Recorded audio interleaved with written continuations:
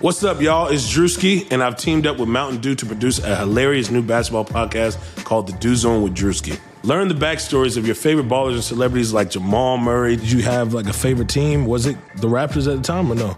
Was the Raptors even started around that time? Come on, bro. I ain't that old, fam. You talking like I'm 50. Taylor Rooks, Asia Wilson, and many more. You won't want to miss this. Listen to The Dew Zone with Drewski on Apple Podcasts, Spotify, and wherever you listen to podcasts. Today's episode of the Chase Thomas podcast is brought to you by our presenting sponsor, Ponko Chicken.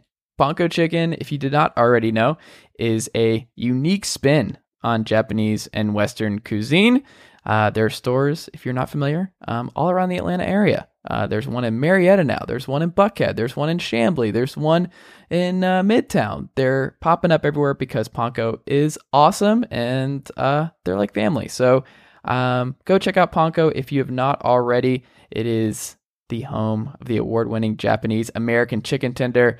Just to brag on them a little bit more, they were Verizon's Super Bowl Live top-selling vendor, three-peat Taste of Atlanta award winner, Midtown Alliance Best Taste winner. Just, they won all of the awards because Ponko is great and Ponko is delicious. So if you are in the Atlanta area and are looking to try something new and good and delicious, go check out Ponko Chicken today and tell them that I sent you over. Also, if you have not already, go check out chasethomaspodcast.com. It's where all of my episodes to all of my podcasts are, all of my writing that I do, more information on me and who I am, and why you should be listening to this podcast and reading my work and all of that great stuff. Go do that. Go to Chase Thomas Podcast today. If you're an Apple Podcast listener, go ahead and leave me 5 stars and a rating and a review. That's great. I need it. It helps the show continue to grow and all of that good stuff. You can listen on SoundCloud, Spotify, like I said, Apple, Google Play, everywhere where you can get your podcast. The Chase Thomas Podcast will be there. So go do that today. All right. I think that's everything. We can get into today's episode.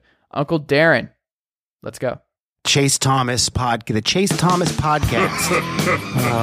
My nephew needs me to record. See, I already hate it. I hate it. All right, we're back on a Tuesday afternoon edition of the Chase Thomas podcast. Jeff Pearlman, someone who mailed me his book months and months ago that I read on Donald Trump and the USFL. He's written books on Favre and the Raiders, and just he is an alum of Sports Illustrated. Rest in peace. Jeff, good afternoon, sir. We just talked about before we started recording just the how are you question, so I'm going to avoid that at the present time, but I'm not sure what I can ask you instead as a simple pleasantry to start off this podcast. What is the alternative here right now? I was shocked you said Sports Illustrated Wrestling. I would not say it is. I'd say it's like, that'd be saying like, rest in peace if your 85-year-old grandma is on a ventilator and someone was like, hey, rest in peace. I wouldn't say it's dead yet. It's just really not in a good place. I guess maybe it's just the cynical nature, and just the amount of friends that I had there and what's gone on, and then just the latest layoffs and what's going on. Like, it's just, and honestly, like a website is rest in peace for me if you get because I have just a bunch of Google Sheets that I use to organize all the stuff that I'm reading and all the different podcast guests and all that kind of stuff. But I have a strike through with all my SI stuff, and it pained me to do it. But like I used to read it every day, obviously, like so many other sports fans, and it's just not a thing. Like, I'm not going to be going there. It's Deadspin, all of them. Like, they can come back and they can adjust, but it just, I have my doubts that it'll ever be the same. Oh, it don't ever be the same. You don't have to have a doubt. You could even argue I got there late. I got there in 96, and there was a who's who, and it was like being, I always use this analogy. When I got hired at SI and I became a writer, like a writer, they'd have these holiday gatherings every year. They'd fly in from all over the country, every writer. And I always say I was like Leighton on the dream team. You know, it was like Michael Jordan over there and Clyde Drexler over there and Patrick Ewing over there. And I was like the scrub just in the room, thrilled to be around my idols. And it's just the nature of the business now, I guess. But it's so, I mean, all those giants of journalism in one place, writing for one magazine, it was just golden time that can't be brought back. Do you think there could be a resurgence at some point. Like, this is something that I wanted to ask you about, but based on what you've seen over the years and your experience, do you see some sort of online publication resurgence after this is all done and then in the coming decade, or do you think these are just all places that are going away forever and we'll never see a lot of new publications prop up to replace them or reinvigorate them? I mean, you're certainly not going to see print. It's possible that I feel like The Athletic has been very encouraging. What the New York Times is doing online is very encouraging. What the Washington Post is doing online, Wall Street Journal, is encouraging, and they have models. I mean, if I could go back in time, I would scream at everyone not to give away their content for free. I mean, that was just the thing that broke it, was all these I mean, I was briefly at Newsday, and Newsday used to be a great New York newspaper. It truly was. It was a great New York newspaper. And somewhere when the dawn of the internet came along and all these newspapers, they started giving away their material for free online. And once all these places gave away their stuff for free online, it was over. And you couldn't put that back in the bottle. And then you tried, and consumers were upset. How come you're not giving me?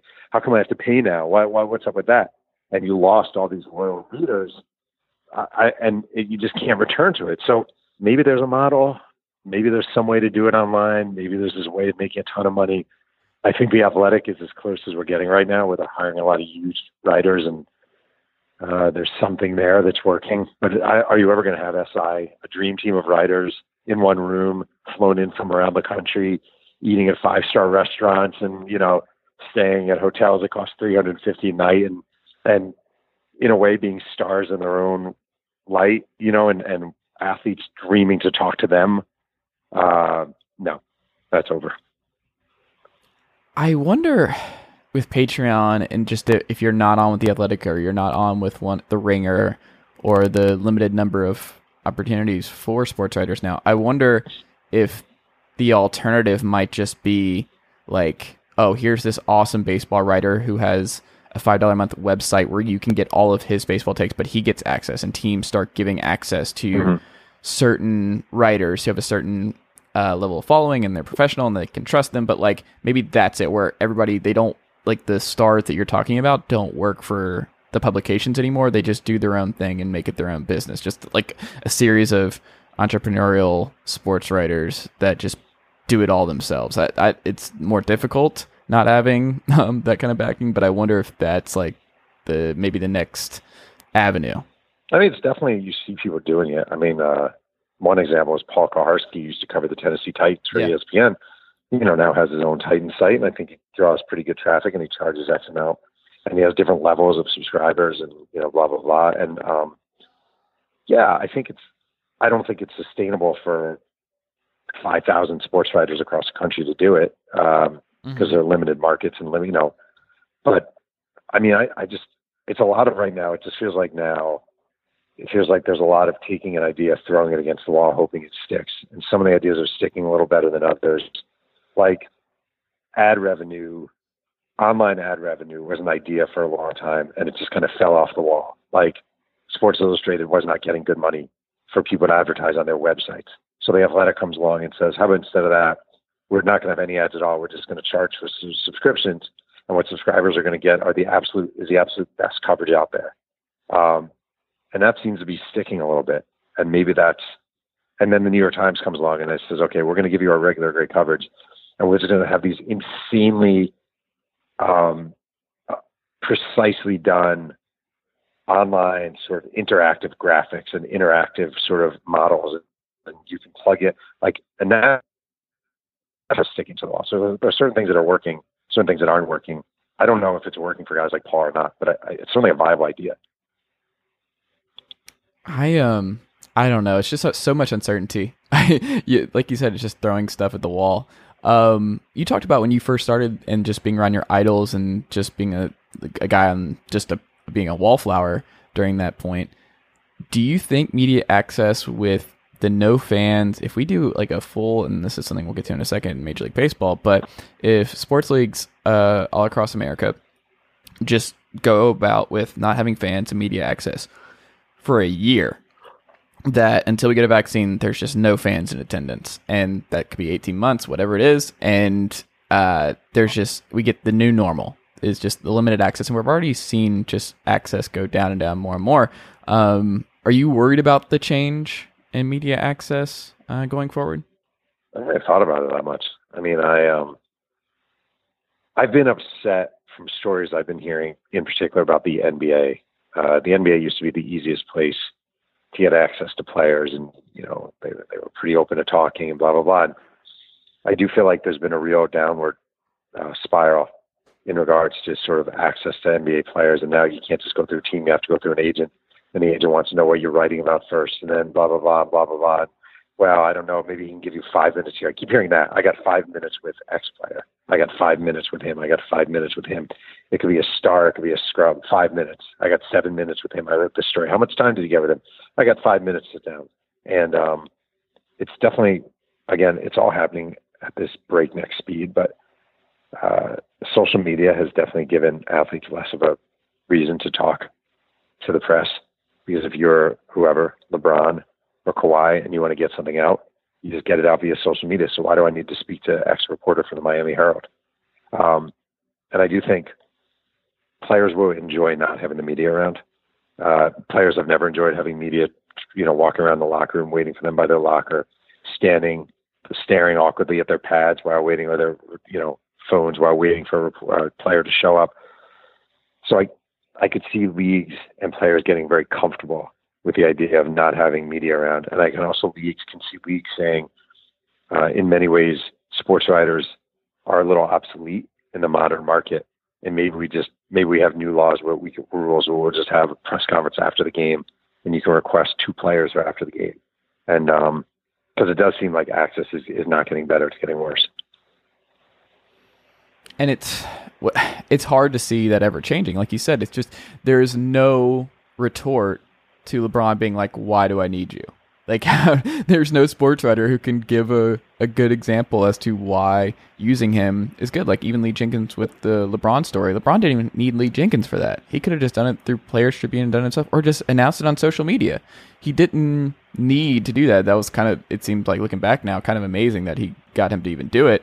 But I don't know, man. I don't think it's going that way. And I think, just look at the podcasts, like all these different athlete-centric podcasts where they're like, Josh Hart has his own show and they just talk about stuff like Richard Jefferson and Channing Frye. They're like, instead of just coming on Zach Lowe's podcast, what if we just did our own? Mm-hmm. And we brought in other athletes and we just talk, like, they're more comfortable talking to other athletes who understand where they're going from, rather than just going into situations where it's like the best case scenario of talking with a good reporter is a neutral outcome for the athlete, right? Like, yeah. You're just hoping that everything comes across okay, fine. Like, nothing is worse or better, because it's never going to be better. Like, no one's ever going to look at you better. There's never going to be a net positive of giving a lot of time to a reporter, it seems like.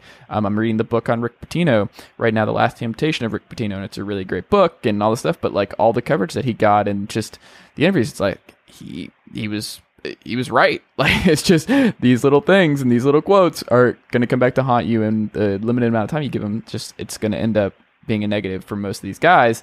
And they all know that. They're like, most of the time, this is going to end up being a problem for me. This is going to get me in trouble. Montrezl Harrell just saying something haphazardly may have just railroaded his entire future in Los Angeles because of the way he described the team dynamic and got ripped in the locker room about it. Like, those little things. And that was just like in a media scrum. That wasn't even in like a private conversation with a reporter. I don't think that's going back, and I can't fault the players for just looking at it being like, yeah, no, we're good. It's sad from a media perspective. Yeah, I guess so.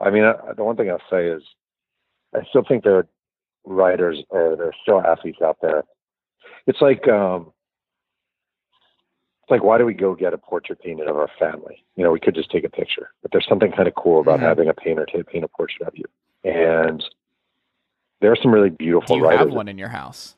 Do you have a Jeff Pearlman portrait? No, but I have I do have a portrait that a painter did of my wife and my daughter that I got her. And that's awesome. I just think there's something beautiful about a portrait. And I do think there are still athletes out there and people out there who get a charge or a thrill when someone paints this portrait of their life, and when someone takes the time to dig deep and you're not looking for dirt. You just want to paint the story of who they are and what makes them tick. And I did a story a couple of years ago for The Athletic, actually, about a San Diego Chargers defensive back, LA Chargers defensive back named Rayshon Jenkins, who was raised in a really, really bad area of Florida with a gazillion brothers and sisters. I think he had 18 brothers and sisters, and his hardships and his turmoil. And no one's going to tell that story because, number one, because it's Rayshon Jenkins. He's a backup defensive back. And number two, it's a really hard story to tell. And so I do think when done well and when the subjects are picked correctly, there's still a value here. And I think some people do appreciate it. And maybe if you're covering the Miami Heat, maybe Jimmy Butler doesn't want to give you 5 minutes and he's tired of telling his story about Marquette and blah, blah, blah, blah, blah, blah. But maybe their backup point guard who doesn't talk about an amazing story to be written about him, and maybe he wants his portrait painted. So I don't know. I mean, I feel like everything is gray right now because we're in the middle of a virus. We have a nut job president. Nothing's going right in this country. And a lot of people, a good friend of mine just got laid off this morning. I mean, it's freaking so discouraging, but I'm still going to The Athletic to read what they have to say. I still even go to SI.com to read what people have to say. And I kind of hope other people, there is still something satisfying about reading good writing. And there's something enjoyable about reading it. And there's something nice about having portraits painted of you and stories written about you when they're well done, and things you can see for your kids and show your relatives. And hopefully there's enough value in that still. I took for granted how great things were when I was in college because I had so much great content. I had so much great sports writing available 6-7 years ago where it's just amazing to look at my Google Sheets now versus then because like you said, I want to go to those sites. I want to read them every day, but that was a thing. I could just read them all. They were all available, CBS Sports and Hardwood Paroxysm, and there were so many indie blogs like the True Hoop Network and just being able to read all of those different things because I'm just such a big NBA junkie. Those are all gone and they're never coming back, and just all of those places where all these great writers were writing, a lot of them writing for free, unfortunately, but there was no absence of just amazing sports writing all across the internet and just Grantland, everything. There was just an abundance that I thought about in the last couple of weeks just because we've had so much time in our hands where I would kill to have that much quality writing readily available in 2020, but it's just there's so many places that just they don't have it and it's just gone. ESPN.com, I was trying to find Bill Connolly because I love his season previews for college football and the way he does them, and the way he did it on Football Study Hall on SB Nation was clear. They had this stream and it was great and all this stuff, and I loved checking it every day with his team by team rankings. The ESPN one, if you click on his byline, it just takes you to his Twitter profile. You can't even find his story stream. I'm just trying to find his all of his articles so I can read them in order and bookmark them and stuff like that. But that's just not even available. We can't even get the latest content from sports writers anymore. It's driving me insane. Yeah. I mean, there's still a lot of great writers out there. There really are. There are. Yeah, and they are available. And I mean, a good friend of mine is Miran Fader, Bleacher Report. She's writing some great stuff. Candace Buckner at the Washington Post is a great writer. There's still a lot of great writing. There's still a lot of great books coming out. And it's not, The Athletic is freaking dirt cheap, and there's so many great writers on there and so much great content on there. So, I guess I agree in a way, but I don't necessarily feel like the writing, I could be the old codger who's when I was coming up, the writing was so much better, but I actually don't feel like that. I feel like the writing now is excellent. I think there's so many great writers out there right now. I truly do. And the difference is you're just not getting your shit for free anymore. So if you want to read Candace Buckner in the Washington Post, right? Or you want to, you still get Bleacher Report for free. But if you want to read Tyler Kepner in the New York Times or whatever, Frank Rich in the New York Magazine, you got to pay for it. But tough shit, man. That's part of the deal nowadays, and you should have to pay for it because they need to feed their kids too. So I think the writing is still strong. I truly do. I think the writing is really good. I just think people want to get their stuff for free, and it's not really fair. I think it's part getting stuff for free, but I also think it's hard to find. So I think everything is so spread out now, and writers are writing for so many different places, and there's just a lot of there's a lot more writers than there used to be, I think. But also, that's a good thing. For me, it's hard to find. It's really hard to organize it. I know, but the thing is, the beauty of it is, all right, so I do a podcast every week, a writing podcast. And I have found some amazing writers who I never knew existed. I guess this is the positive of the internet. I'm usually pretty negative about the internet just because of the spread of false information and the, whatever. But it's driving me crazy. And but the upside is, I had the food writer from the newspaper in Fort Wayne on a couple months ago, and the guy's amazing. I never knew there was this amazing food writer in Fort Wayne, Indiana. It's just insane. So like, I agree with you. It's harder to find, whatever. It's harder, but there are tons of writers out there, tons of writers who you can actually read.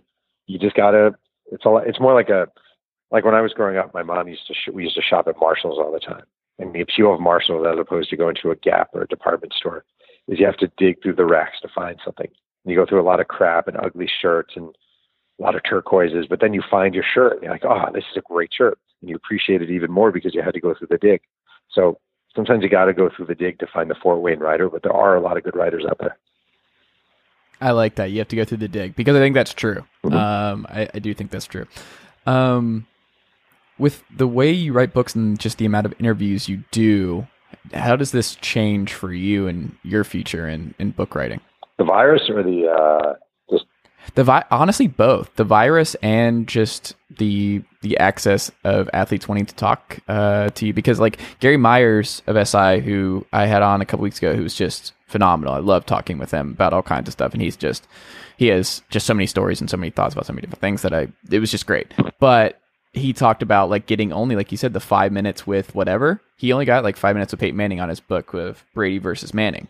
He got more time with Brady, but like even his book, like that I very much encourage people to check out. It's a great book, but like he got a very limited amount of time with Peyton, very, very limited, and got a lot more with Brady. But like, is that something you're encountering now with your book writing? Actually not at all, but mainly my books. I do a lot of, the thing is, first of all, my philosophy with books has always been just call 1 million people. So just call and call and call. And if someone gives you 5 minutes, they give you 5 minutes. Someone else will give you an hour. And most of my books are sort of nostalgia driven. So I'm not needing the modern athlete so much as a guy who played 15, 10, whatever years ago. And usually those people are really excited to talk to you because it's like talking about the greatest time in their life. So for me, I have not found that at all. But I know dealing with the modern athlete, I had a moment in my career, it's probably 5 years ago. I was assigned a story on Jimmer Fredette. Jimmer Fredette was playing with the New Orleans Pelicans, and I hadn't done an NBA story in a while. It was for Bleacher Report, and I was supposed to meet Jimmer Fredette. They were in LA. I was going to meet him at the team hotel they were staying, and while getting to the team hotel, the Pelicans publicist called me and said, "Yeah, so is 10 minutes with Jimmer good?" And I was like, 10 minutes? And he's like, "Yeah, that's the best we can do." And I actually said to him, I said, "You know what, man? I guess I was 44 at the time. I was like, I'm 44 years old. I'm not doing this. I'm not doing this story. I just don't want to do it. I'm not begging for 10 minutes with a 24-year-old kid on the New Orleans Pelicans bench. Like, I'm just not doing it." And it was a moment for me. It was like a moment of standing up against this bullshit. And I'm sure Jimmer Fredette didn't care. And supposedly he's a really nice guy. I have no beef with Jimmer Fredette. But it's exasperating, And I think part of the thing I like about writing books about nostalgia is you're not dealing with the 24-year-old who's entitled and, his Twitter following is a million times more important than talking to a journalist. So that was my little moment of revolt, me and Jimmer Fredette. That's wild. But also, like, a lot of those guys, I bet you it's not even their call. No, like, just the amount of athletes that I've seen with publicists and everything around them, where it's just their circle. It's not even their call. Yeah. I'm sure if the publicist said, "You need to give this guy 30 minutes," Jimmer would have given me 30 minutes. He said 45. Right. 45. Yeah, of course. I had, years ago, I wrote a story way before you were aware of this stuff. In 1999, I did a story about a baseball player named John Rocker, and it was a really controversial story in Sports Illustrated. And later that year, I had to do a story on a Dodgers outfielder named Gary Sheffield. And I called the Dodgers, and the publicist said, "Yeah, Gary doesn't want to talk to you." I was like, "Gary doesn't want to talk to me? I actually know Gary Sheffield." "Yeah, he doesn't want to talk to you." And I just went out on my own to the Dodgers, and Sheffield's like, "I have no idea. I don't even know where that came from. Of course I'll talk to you. What's the big deal?" And just sometimes you almost you needed to find a way to sneak past the publicists and the handlers and get the guy on your own terms, because usually they're pretty happy to talk. Yeah. I agree. And the athletes that I've talked to, like, I think if it was their call, they are more than happy to talk. Because you know what people like doing? Talking about themselves. Of course. People generally like that is a natural human impulse. And if there is an avenue or an outlet to do that, they are going to do that. But the people around them are like, no. This is a potential fire. We are going to limit your exposure, which is what they're basically insurance people. Yeah. Like, they're just making sure that it doesn't go worst case scenario. So I understand both sides, but it does still suck. You are like me in that I love writing in 24-hour diners. I love writing in cafes or chaotic places, and that's been limited, obviously, for the last month. Yeah. People always think it's crazy because they're like, oh, why don't you work in coffee shops? I hate working in coffee shops because it's more of I need confusion. I need weird sounds. I need to be in like an odd place at 2:00 in the morning when I'm writing. I need that kind of just chaos around me. I need the sounds that coffee shops don't provide because everyone else is solely focused on working, and that like increases anxiety. Is just the amount of people with earbuds in just being ostensibly efficient in what they're doing. But I don't necessarily believe that most of the time. But how did you get involved in that? And do you think you write better away from home than you do at home? I mean, I don't know if it really makes a difference, but I just I like the illusion of social interaction. You know, I don't like being near a humming refrigerator and, you know, Sonos playing in the background. Like I like the buzz of it all. I like talking to the barista. I like chatting with the person next to me. I like hearing different sounds. Sometimes I don't. If there's like a really, really loud talker, it's frustrating. If there's someone, you know, FaceTiming, it drives me crazy. But I just, I like the hum of it all. And I probably started doing that. I used to live in New York City, and there was a really cool coffee shop near where I lived in Union Square. I just used to I just love the scene. You know, you feel stupid, but it made me feel like Hemingway a little bit. Like you're sitting in this world and you're looking, you're observing, and you're just this writer in a New York City cafe, and you got your hot cup of coffee and you're Danish or whatever, and you're there till 2 a.m, and you see life walking by you, and you smell things and you see things, and it just is just something about it. I don't know if it makes me more or less productive. I've always liked the scene, and where I live here in California now, there's this 24-hour diner that I just love, and I love going there. And I always order, you know, a Diet Coke, a coffee, and like a turkey burger with fries. It's like the least healthy night of like whatever. But there's just something about the scene that does it for me, and it makes me feel sort of like alive and sort of like, I don't know. It's just there's something about it, and talking to the waitress and the sounds of silverware and the refill on the water. I don't know. The whole scene just really does it for me. And it feels very sterile when you're writing from home. I'm just researching right now, so I'm not writing, so it's not that big a deal. But yeah, I love the diner. I love the smell of a diner. I love everything about a diner. Working in a diner is the best place in the world. Oh, we're on the same page. Yeah. We are on the same page. But hopefully people who are listening, please do not come in. Don't come to my diner. Be weird to us. Yeah, like, we are. This is our thing. But please back off. Don't make diners. I'm older than you, so it's my thing, and you took it from me. I just want to say it's my thing. That is true. That is true. So I apologize for stealing your content. That's okay. Everybody, sports writers, just all going after each other's brands. If you were just looking ahead a couple of years from now, how do you think we're going to look at like how different sports is from before Corona versus after Corona? What do you think are going to be the future lifelong implications of what happened here? Man, I'm hopeful that there are none. I really am. I'm hopeful that we look back at this as a really dark period in our history. And I saw someone in New York Magazine wrote recently that it's one of those periods where 40 years from now, kids will say, God, I'm so happy I wasn't around during the coronavirus span, you know? I think more interesting than like what we will look back a decade from now is how we're going to readjust to it. Like, what's it going to be like when they say, okay, we can open stadiums and we can go to games? Are people going to be comfortable just going to a baseball game and taking a soda from a vendor, you know, or holding the guardrail so you don't trip when you walk down to your seat? Are you going to be comfortable being surrounded by 50,000 other Yankee fans at Yankee Stadium and booing the Red Sox, all those kind of things. Are players going to be comfortable? It's your first NBA game back. You're playing the Utah Jazz.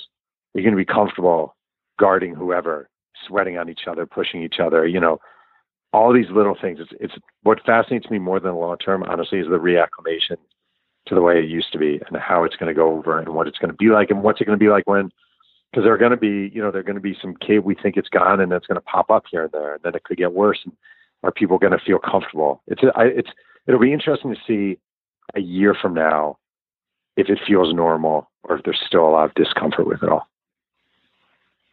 I'm betting there's going to be more discomfort.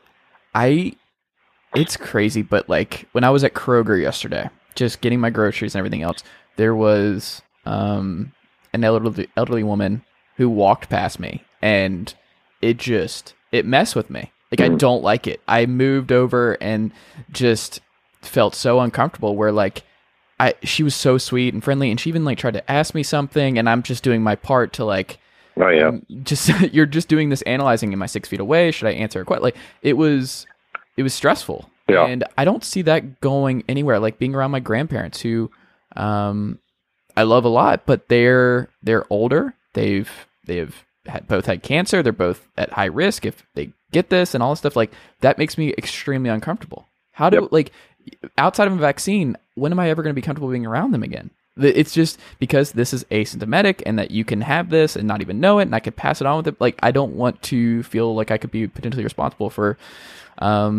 injuring my grandparents. Like I don't, and I think that's how a lot of people feel right now, is even if we get back to a new normal and all that kind of stuff, I think a lot of people are still going to be very uncomfortable for years to come. And the big crowd stuff at sporting events, I don't know. I like when you hear Jack Swarbeck of Notre Dame, their AD, talk about like how he doesn't envision a emptyless stadium for Notre Dame football games this fall. My whole thing is like, even if you don't like envision it and you allow it, because I think college is more likely to be okay with it than pros, because I think a lot of college kids are, as we've seen in Florida and everywhere else, are going to gladly, especially if school's back in the fall, go to these games and get around a bunch of people and all this kind of stuff. But like the older crowd, like I don't see them going. And if you're around that, like it's just, you don't have a choice. Even if you open it up, you can't change how people now feel about being around other people. Like I think this social distancing and the isolation is going to affect how people look at this stuff long term. And like heavy crowds is just going to be like in our subconscious of like, ooh, this is not good for a long period of time. It's almost way above my pay grade. I don't even know the answer. I mean, I think we'll probably stop shaking hands and start bumping elbows more. And yeah, I hope you're wrong. I don't know. I just don't know the answer, to be honest. I could filibuster, but I don't really know the answer. To kind of transition to your book on the USFL, which like I said, I encourage everybody to go check out and read. How did that inform you on how Trump would handle something like this and handle the presidency? Well, I mean, I'm a New Yorker. I knew he was a con man for a long time. The book opened my eyes to just how great of a con man he is and how ruinous and how poisonous he is. I was a kid who loved the USFL. I knew he sort of destroyed the league. I didn't know the depths to which he went to destroy the league. He's probably the least trustworthy human being I've ever written about. The most diabolical human I've ever written about. So, I mean, past his prologue with him. I was telling people when that book came out, I was like, you want to know what he's going to be like, or you want to know who he is? Here's who he was. And it's the same. I mean, I'm honestly, I swear to God when I say this, I'm dumbfounded by every day, by people. It was like with the USFL, he would do things and the other owners would be like, oh, it's just Donald being Donald. And then he would do a little more and it was like, well, it's just Donald being Donald. And then he'd do something even worse and it'd be like, it's just Donald being Donald. It's okay. And the gradual beating down of people's sensibilities is something he's been doing for years. And I mean, that's what he did with the USFL. He kept hitting and hitting and hitting, and the owners kept, well, it's just making allowances. Well, it's just this, and well, it's just that. And you see it now. I mean, every day, people making allowances, Republican Party making allowances. It's just this, it's just that. You have to understand, it's just this. He's so good at it. And I do feel like I have a PhD in the ways of Trump and the way he plays people, and it's funny. He was never a master businessman. He's a master marketer and he's a master manipulator. And that's ruined the USFL. When you saw the XFL was coming back and being led by Vince McMahon, who I think has a lot of similarities to Donald Trump, do you think the XFL will work where the USFL didn't? Granted, like a lot of the current stuff changes, a lot of that stuff, but like, what are you seeing as the differences, and how does the XFL avoid the same fate as the USFL? I mean, I think the biggest problem, first of all, Vince McMahon, he's despicable, but he's no Trump. I mean, Trump is a million times worse than I would take Vince McMahon in a second over Donald Trump, and I can't stand Vince McMahon. The thing about the XFL did some smart things as far as seasonal and sort of the rules of play. And Andrew Luck's dad, who's a really good guy, who's running the league, and that's a good move. The big thing they have going against them is that the NFL is a 12-month-a-year endeavor now.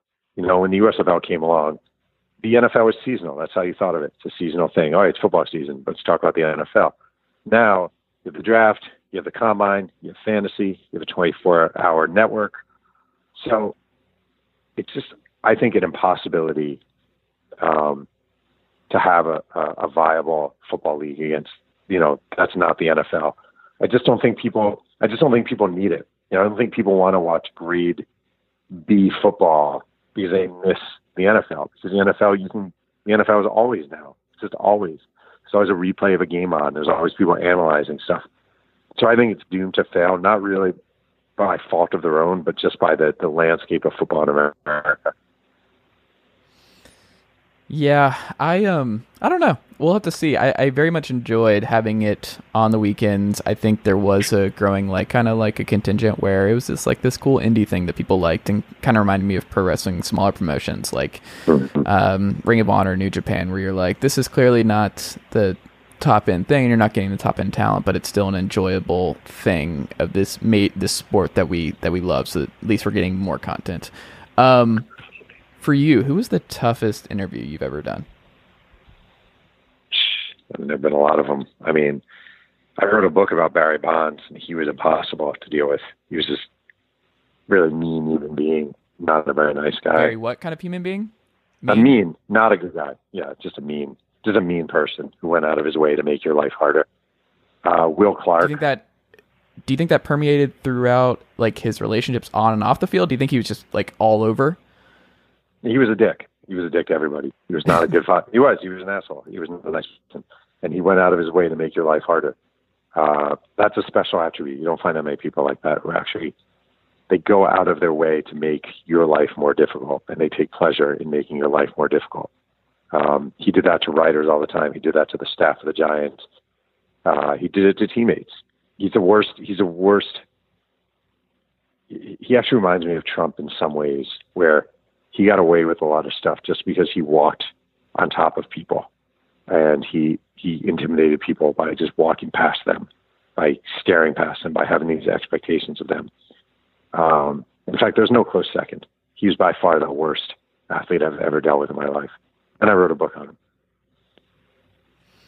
That's interesting. I have a baseball card of Barry Bonds, like a second or third year baseball card that I actually used in my bookmark that my dad gave me a long time ago. It's just always been. And Bonds, he's back in the news because he was trying to make amends and all that kind of stuff. I wonder if he's just reflected on everything and kind of changed in recent years. What do you think? I think once you're not, the former athlete, the retired athlete, is oftentimes a very sad specimen. And he treated people like shit for so long. I mean, he was the worst. And here he is now. He's not in the Hall of Fame. He doesn't have a job in baseball. You're in I don't know what he is now, probably 50 something. And nobody gives a crap about you anymore. Yeah, you sign autographs, but nobody really cares anymore. You're like a superhero without your powers. And it's a very hard place to be. So I'm sure he's feeling glum and remorseful and unwanted and disposed of. And maybe he's having second thoughts on the way he behaved, which is good. The funny thing is, I don't harbor any grudge against him. I don't root against him. I don't want his life to be miserable. I just do think you reap what you sow. And all those years of being so awful to so many people, he's kind of reaped what he sowed. If you had to spend 30 minutes interviewing John Rocker in his prime or Barry Bonds in his prime, who would you pick? I would take Bonds because he's far more intelligent, and Rocker's just an idiot. So I'll take the smart guy over the idiot. That's fair. That's fair. And as an Atlanta guy, the Rocker stuff is still just, I don't think people really just need to revisit some of those quotes and just the entire situation there and all that. Like, it's unbelievable. On the flip side, on a more positive note, who would you say you enjoyed covering and talking to the most? Oh, there's so many guys. My favorite athlete was a backup catcher named Sal Fasano, who played for a long time. He was just a decent human being. He's the coach of the Braves now, actually. I was always a fan of the catchers, like Brian Johnson, and I don't know. I mean, I gotta think. There were just a lot of Torrey Hunter. I always enjoyed Torrey Hunter. I always like Gary Sheffield, Sean Green, Homer Bush. Like random guys who just were nice. A lot of baseball guys. I mainly covered baseball at Sports Illustrated, so that was mainly my beat. And along the way, you meet a lot of genuinely decent people. You remember the jerks. Like Barry Bonds was a superstar and he was a jerk. But most of the people, especially realize now away from it, were just guys trying to stick in the major leagues and make it and have a career. And they were no different. You thought of them at the time. When I was a young writer, I think I was somewhat intimidated by them. And then you realize later they're just guys and they're wearing the pajamas and you're not. And they're just people trying to make a living. And, they're insecure and they're fighting for their careers. And, I met a lot of really good people covering sports. I did. Which current athlete do you suspect would have the most interesting story for you to cover in a book or just in a piece? Maybe the Athletic. Who would you look at for that? I think LeBron. I think there's a great story written about. I think LeBron is an amazing story. I think I love guys who are unafraid to speak out. I think he'd be a really fascinating guy to write about at some point. I mean, there have been books on him, but I have nothing but respect for that guy. Nothing but respect for that guy. And also, if you can get in the head of Kawhi Leonard, then he would actually open up. There might be some really interesting stuff in there. But those two guys are probably the first two come to mind. Basketball guys, not baseball guys. I love the NBA. I just didn't cover it that much. Yeah. With baseball coming back, did you read the Jeff Passan stuff about the Arizona idea? What do you think of that? I think if it can be safe, I literally yesterday was watching a slug outside of my house walk across the cement. So if there's a way they can make baseball safe or make it safe that we can watch on TV, I'm kind of desperate right now. I'm like, and I haven't watched that much baseball lately in the past few years, but if there's a way they can make it happen and make it safe, I think I'm in favor of it. If they can do it, if it's possible, I'm in favor of it.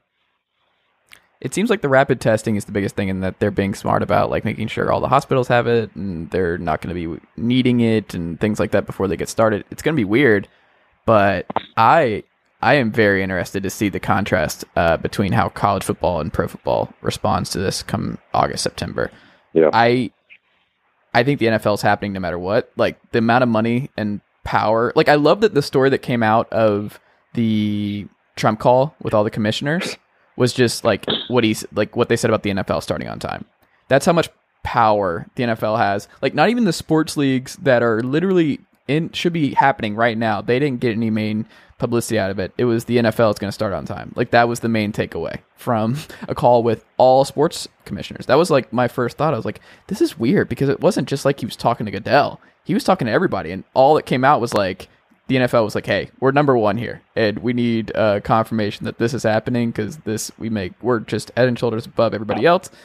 I think it's happening just without fans, but college can't do that because so much of the athletic budget comes from the gates. And just reading Iowa State's AD, this was a good piece in the Athletic a couple days ago that I read, where it's just a lot of college sports will just disappear if there's no college football this fall. Even if you do the no fan stuff, that doesn't help because the majority of the money it's not like the television deals in Major League Baseball where you get the regional money and just putting on a TV, all these networks are going to be fighting over it. You're not getting that money for college. And those universities are just going to cut a bunch of sports and they'll just never come back because it's going to take so long for them to get money and they're already having to take out loans and figure out stuff for the fall and the spring and all this stuff. the difference between how college football responds versus the NFL is going to be fascinating, because I think we're getting the NFL, but I don't think we're getting college football, because these college football ADs and just like Dabo flying around to his private whatever, and just it seems like a very different response. And I don't know, man. It's like the subplot that unfortunately I'm very much interested in for the course of the summer, but I don't know. Like, I think the contrast between the impact of how the coronavirus affects college sports for the future versus the NFL is interesting. I'm gonna be honest. I just don't give a shit. I just isn't interested in this. I'm being serious. I haven't given it 1 second of thought. I just don't care. It's like I probably would have cared 20 years ago. I mean, I got 2 kids to raise. You know, I see a country really struggling. I see an election coming up. I see a lot of people sick. I worry about my parents being able to go grocery shopping. I just don't give a shit. I know that sounds horrible. I just don't care if they have college football or not. I don't even watch college football anymore. Like, I don't care. I think the NFL thing, I think Trump's call with the commissioners is a freaking joke. But the idea that this guy has any say on any of this stuff, it just infuriates me, and it's insane. And all those people in that conference call were more accomplished than him. That's the crazy thing is all. They're all more accomplished. I'm sure they're all more intelligent. I'm sure they're all more savvy to business. And this guy, this fool who ruined a freaking football league, is the guy calling the shots and leading this meeting. It's nut job insane crazy.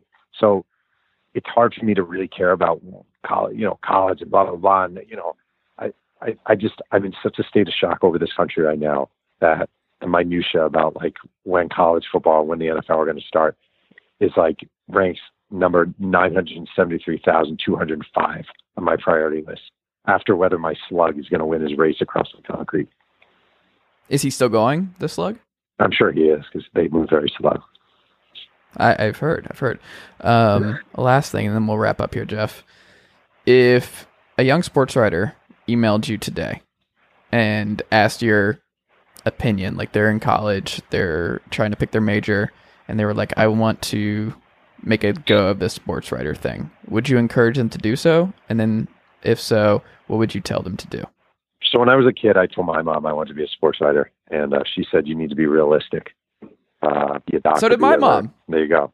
That's what she said. Be realistic. And my mom's an accountant. She lives in Realville, as my mother and father say all the time. Yeah. Well, my mom was a probation officer. So, and it's been the greatest career. It's been a joy, and it's harder than ever. I would say one thing is, I hate the term, but it's true, is be a content creator. Don't just focus on writing. Focus on podcasting. Focus on digital.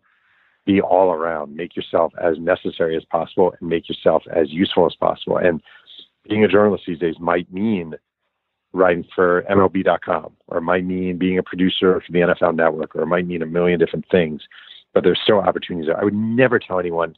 If my kid told me she wanted to go on Broadway, I would never tell her not to pursue that.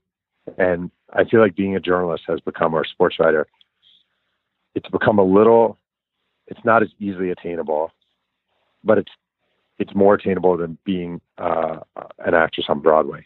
So I would certainly tell my kids to pursue their dreams, and I would tell anyone to go for it. It's just hard, and be prepared for hardship. Yeah, I think that's the most important thing. The last part is be prepared for hardship, because as someone in their late 20s still doing this, like, it's hard. You have to sacrifice a lot. You have to take a lot of crap. You have to deal with a lot of failure, and not everyone has the stomach for it. And I totally understand why some writers are just like, nope, I'm just going to go in PR now. Like, yeah. I'm over this. Like, I get it. Yeah, don't begrudge anyone for that. It's fair. Jeff, this has been great. I very much appreciate the time you've given me today. Is there anything that we should check out from you this week, or anything that you would like to tell our listeners before we get out of here? Yeah, my slug is still racing across the concrete. I just looked out the door, so he's doing quite well. Can you really see him? Yeah, and That's awesome. He's a snail, though, not a slug. And I have a book coming out in September called Three Ring Circus, about the Lakers of 96 to 04. That's about it. Okay. Do I get a signed Jeff Pearlman copy? I mean, if you send me $100, it could be yours. $100? $100? Okay. $100 for the Jeff. I like it. It brings everything full circle. Pay writers and Exactly. pay for autographs. Yeah. Jeff, thank you so much. I appreciate the time, and we will have to talk again soon. All right, cool. Thanks a lot. Thanks, buddy. All right, that'll do it for today's episode of the Chase Thomas Podcast. Thank you to the wonderful guests for coming on today's show. Thank you to my wonderful listeners for listening to today's episode. I greatly appreciate it. If you like today's episode, leave a 5-star rating and a review on Apple. It would be great. It helps the show continue to grow, and I would very much appreciate it. You can also support the show on Patreon by going to patreon.com/ChaseThomasWriter. For as little as $5 a month, it helps the show keep the lights on. So that would be a great help to me as well. You can also follow me on Twitter at @Chase_Thomas. You could go to ChaseThomasPodcast.com, which has all of my stuff, all of my episodes ever, links to everything that you need, and all of my writing that I'm doing fairly often these days on the NFL, on NBA, on college football, on pro wrestling. I write about everything. I write a lot. So go read me on that front. So if you're not tired of listening to me, you can also read me. So that's awesome. But I think that's enough self-promotion from me for one episode. I hope you continue listening. That would be great. And I will talk to you all again very soon. Thanks, guys.